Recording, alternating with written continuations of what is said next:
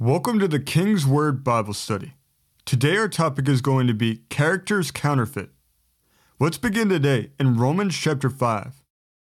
In Romans chapter 5, beginning in the first verse, it says, "Therefore being justified by faith, we have peace with God through our Lord Jesus Christ, by whom also we have access by faith into this grace wherein we stand, and rejoice in hope for the glory of God. And not only so, but we glory in tribulations also, knowing that tribulation worketh patience, and patience experience, and experience hope. And hope maketh not ashamed, because the love of God is shed abroad in our hearts by the Holy Ghost, which is given unto us." Verse 4 said, "And patience experience, and experience hope." The vast majority of other versions of the Bible translate experience as character.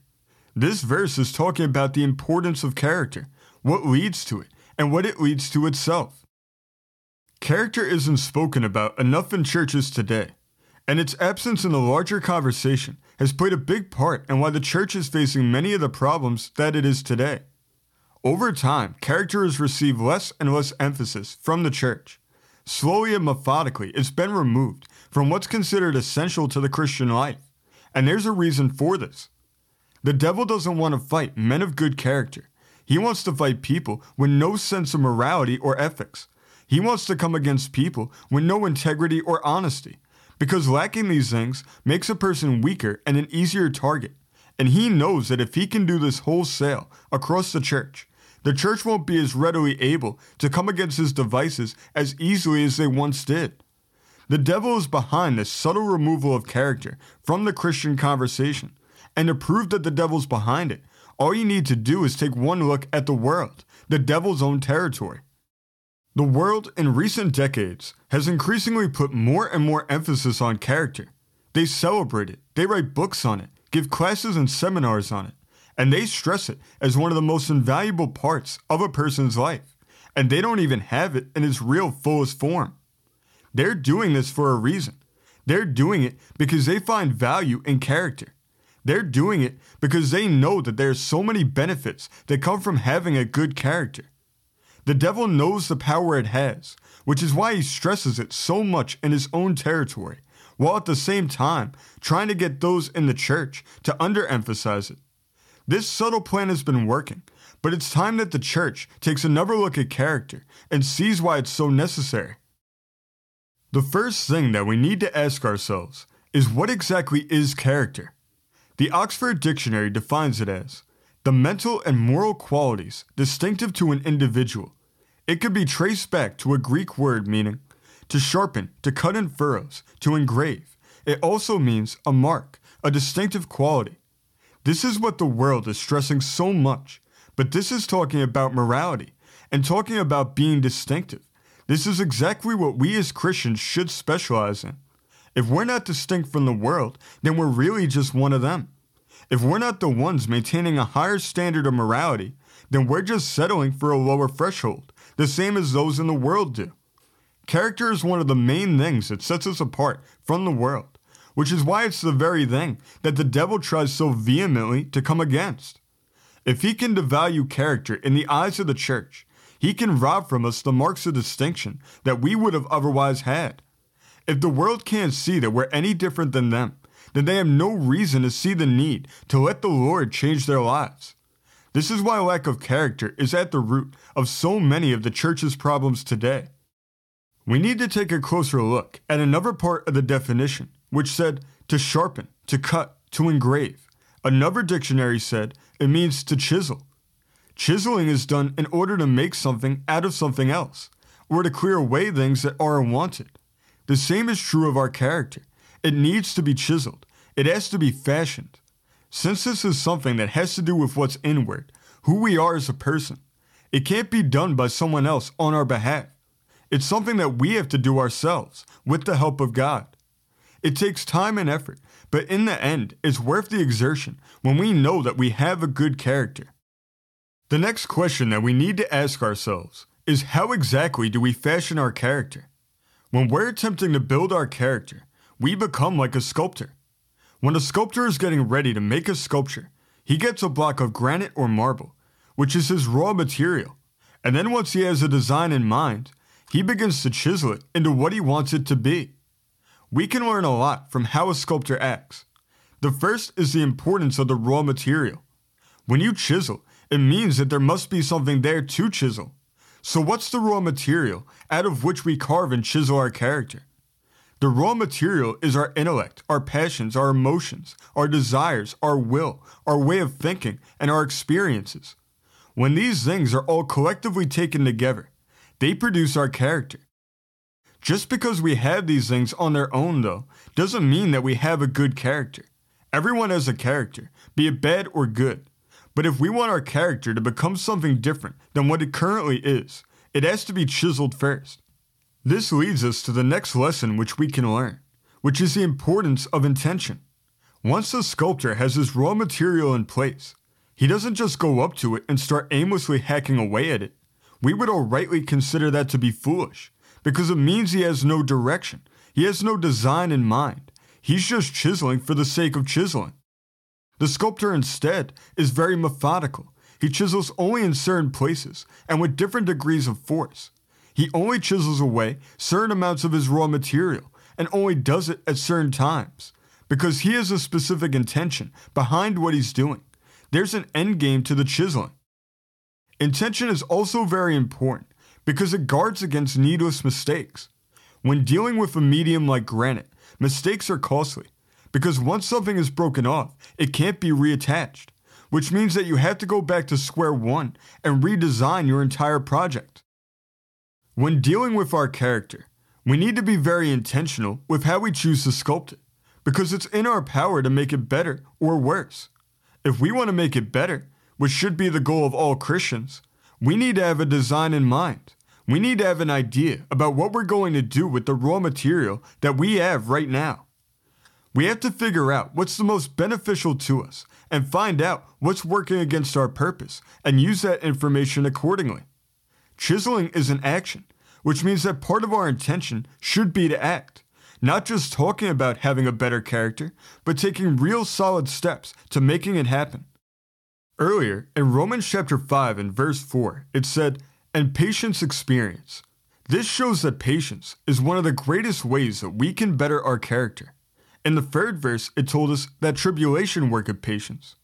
Patience is our ability to stay calm and collected, the ability to wait when everything is going wrong all around us, and it seems like we need to do something now, even if it's not the best time.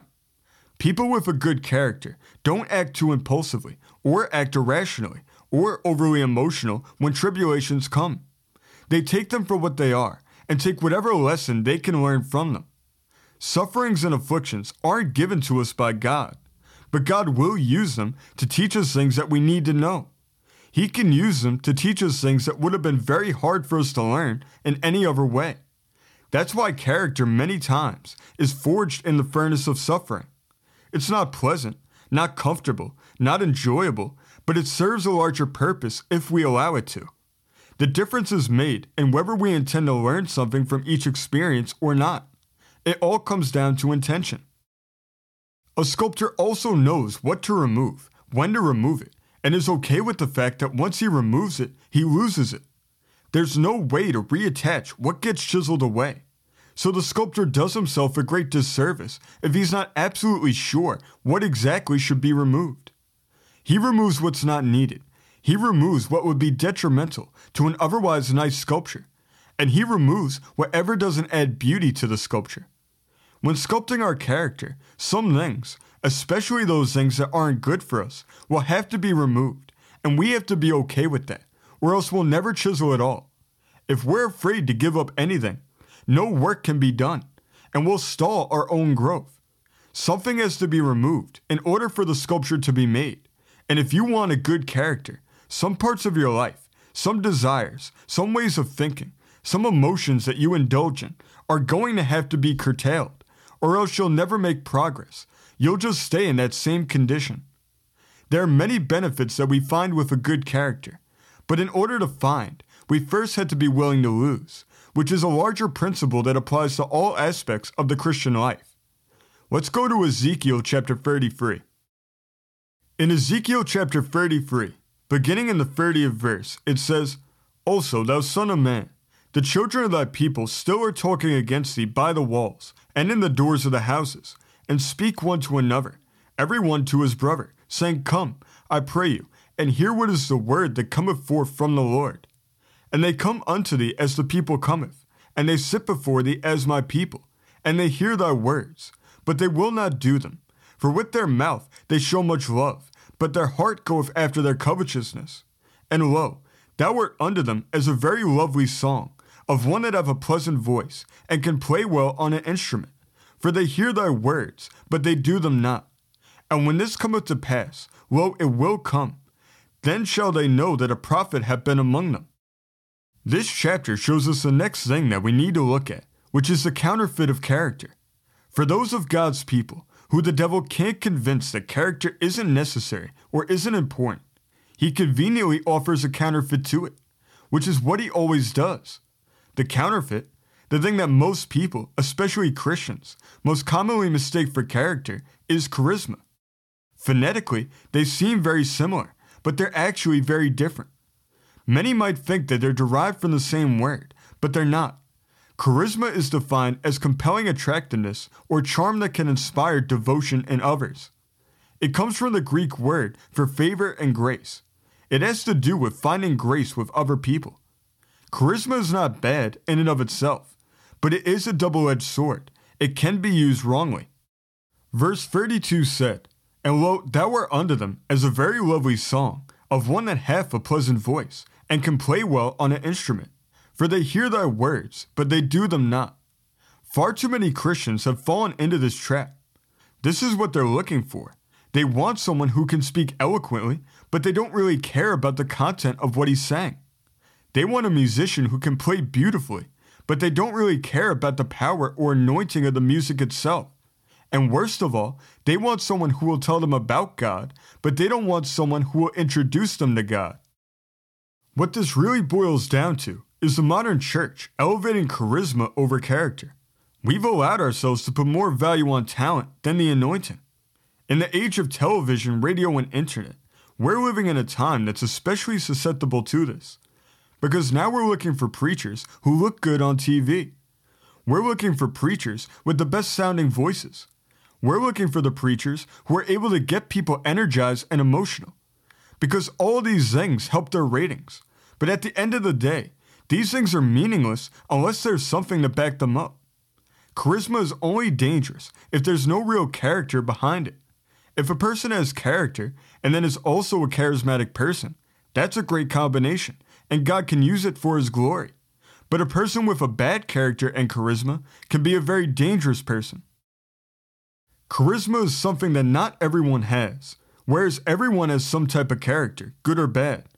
The first danger of this is that in elevating charisma over character, a large amount of people are automatically counted out from ever being successful in the church for something that has no basis in Scripture. In making charisma a prerequisite for success, we're making for a standard, something that can't be controlled. A person doesn't work up charisma, they can't learn it. It's a gift that they've been given by God. But all those other people who haven't received that same gift, but may be otherwise incredibly gifted, have no shot of ever becoming successful because they don't fit that arbitrary criteria, an unspoken set of rules that were never given by God. In doing this, the church is straying far from the will of God. We know our God is no respecter of persons, but we've allowed it to get to the point where we believe someone is called by God solely off the fact that they're charismatic. In the natural, it might seem like a good indicator. It might seem like they check all the boxes, but in the spiritual, it's a completely different story. Scripture affirms that charisma isn't an appropriate way to tell who's the one that God has placed His anointing upon. When Samuel was looking for the one who would be the next king of Israel after Saul, he made this mistake. He was looking for the charismatic one who would look right, talk right, and act the expected way. 1 Samuel chapter 16, verses 6 to 7 say, And it came to pass, when they were come, that he looked on Eliab, and said, Surely the Lord's anointed is before him. But the Lord said unto Samuel, Look not on his countenance, or on the height of his stature, because I have refused him. For the Lord seeth not as man seeth, For man looketh on the outward appearance, but the Lord looketh on the heart. This is the same thing happening today. We're dealing with people who in many cases have deviated from the will of God, but who we nevertheless refuse to stop following because they do everything we expect a man of God to do. Nothing outwardly would give the impression that they're not what they claim to be. But it's not the outward that's the problem, it's the inward. The word heart here in the Hebrew means the inner man, mind, will, and heart. God's looking at a man's character, but these people haven't cultivated a good character. They've ignored it, while just cultivating the outward. What this leads to is them having all the unessentials, all the things that are nice to have, but aren't really necessary, while missing all the things that have any real, solid, enduring value.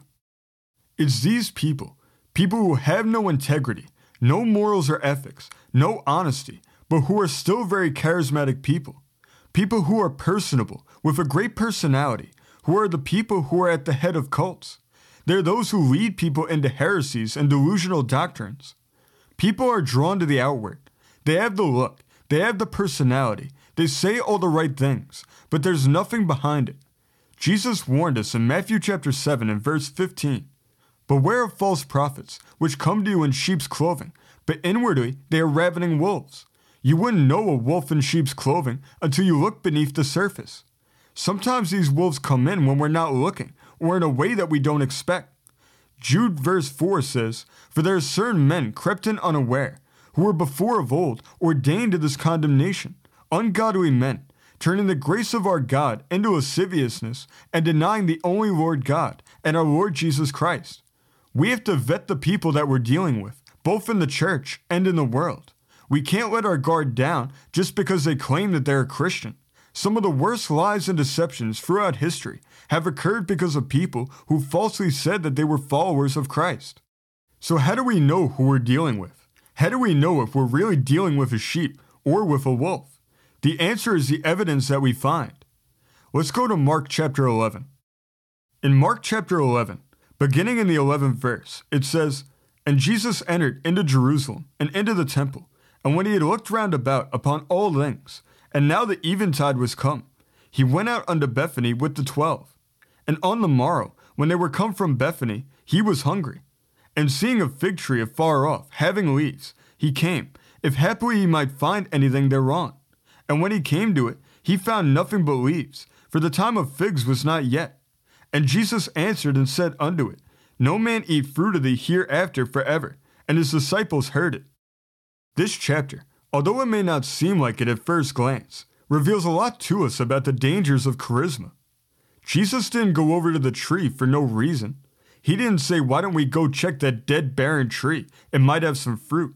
That would have been foolish. He went over there because there were leaves. It was alive and well, and it looked like there would be fruit on it. The same danger is present when dealing with charisma. A lot of people seem like they're amazing, great Christians. Many preachers seem like they're amazing men of God with an untouchable character. But in reality, they're just trees with leaves and no fruit. The leaves cover up the fact that they have no fruit. So outwardly they appear spiritually vibrant, but beneath the surface, there's nothing there. Just empty branches. We find who we're dealing with when we look for the fruit.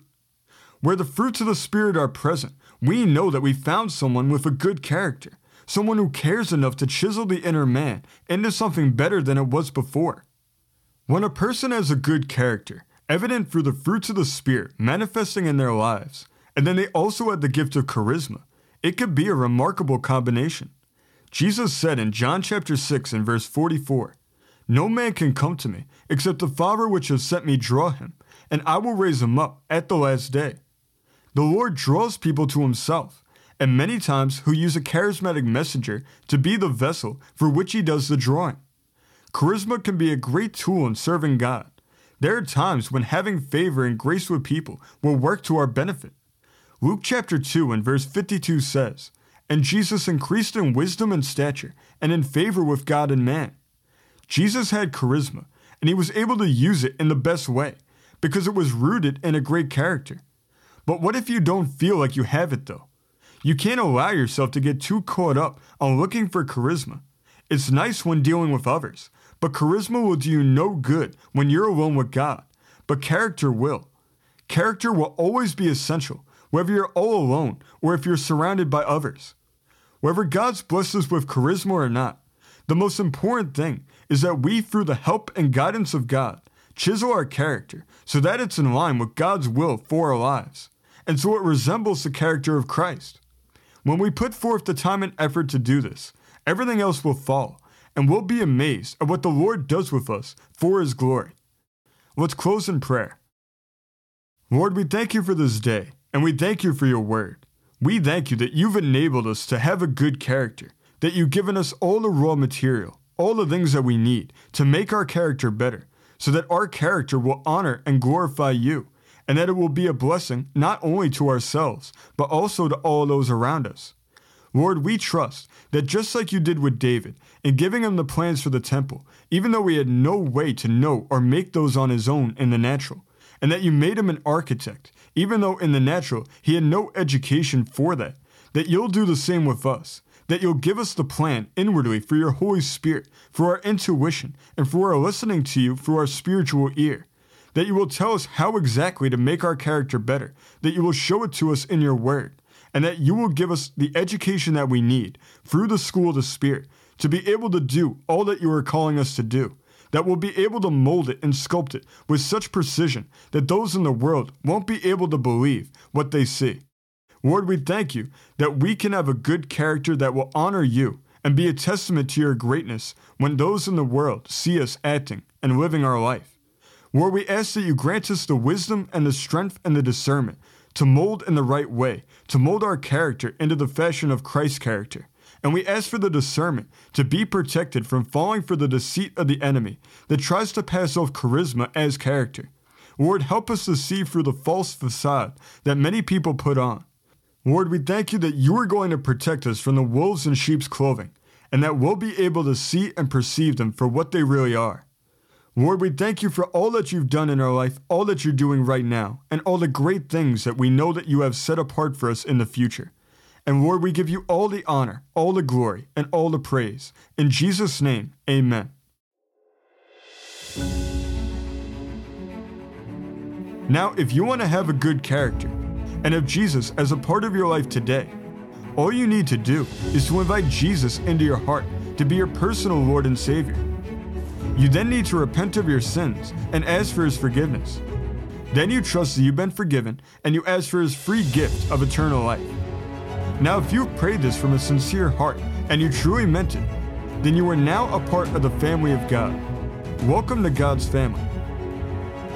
We want to thank everybody for listening today. We appreciate you taking out your time to spend with us. If you'd like to give us feedback and tell us how much you appreciate this show, you can contact us at kingswordbiblestudy@gmail.com. If you'd like to learn more about this program and this ministry, you can visit kingswordbible.com.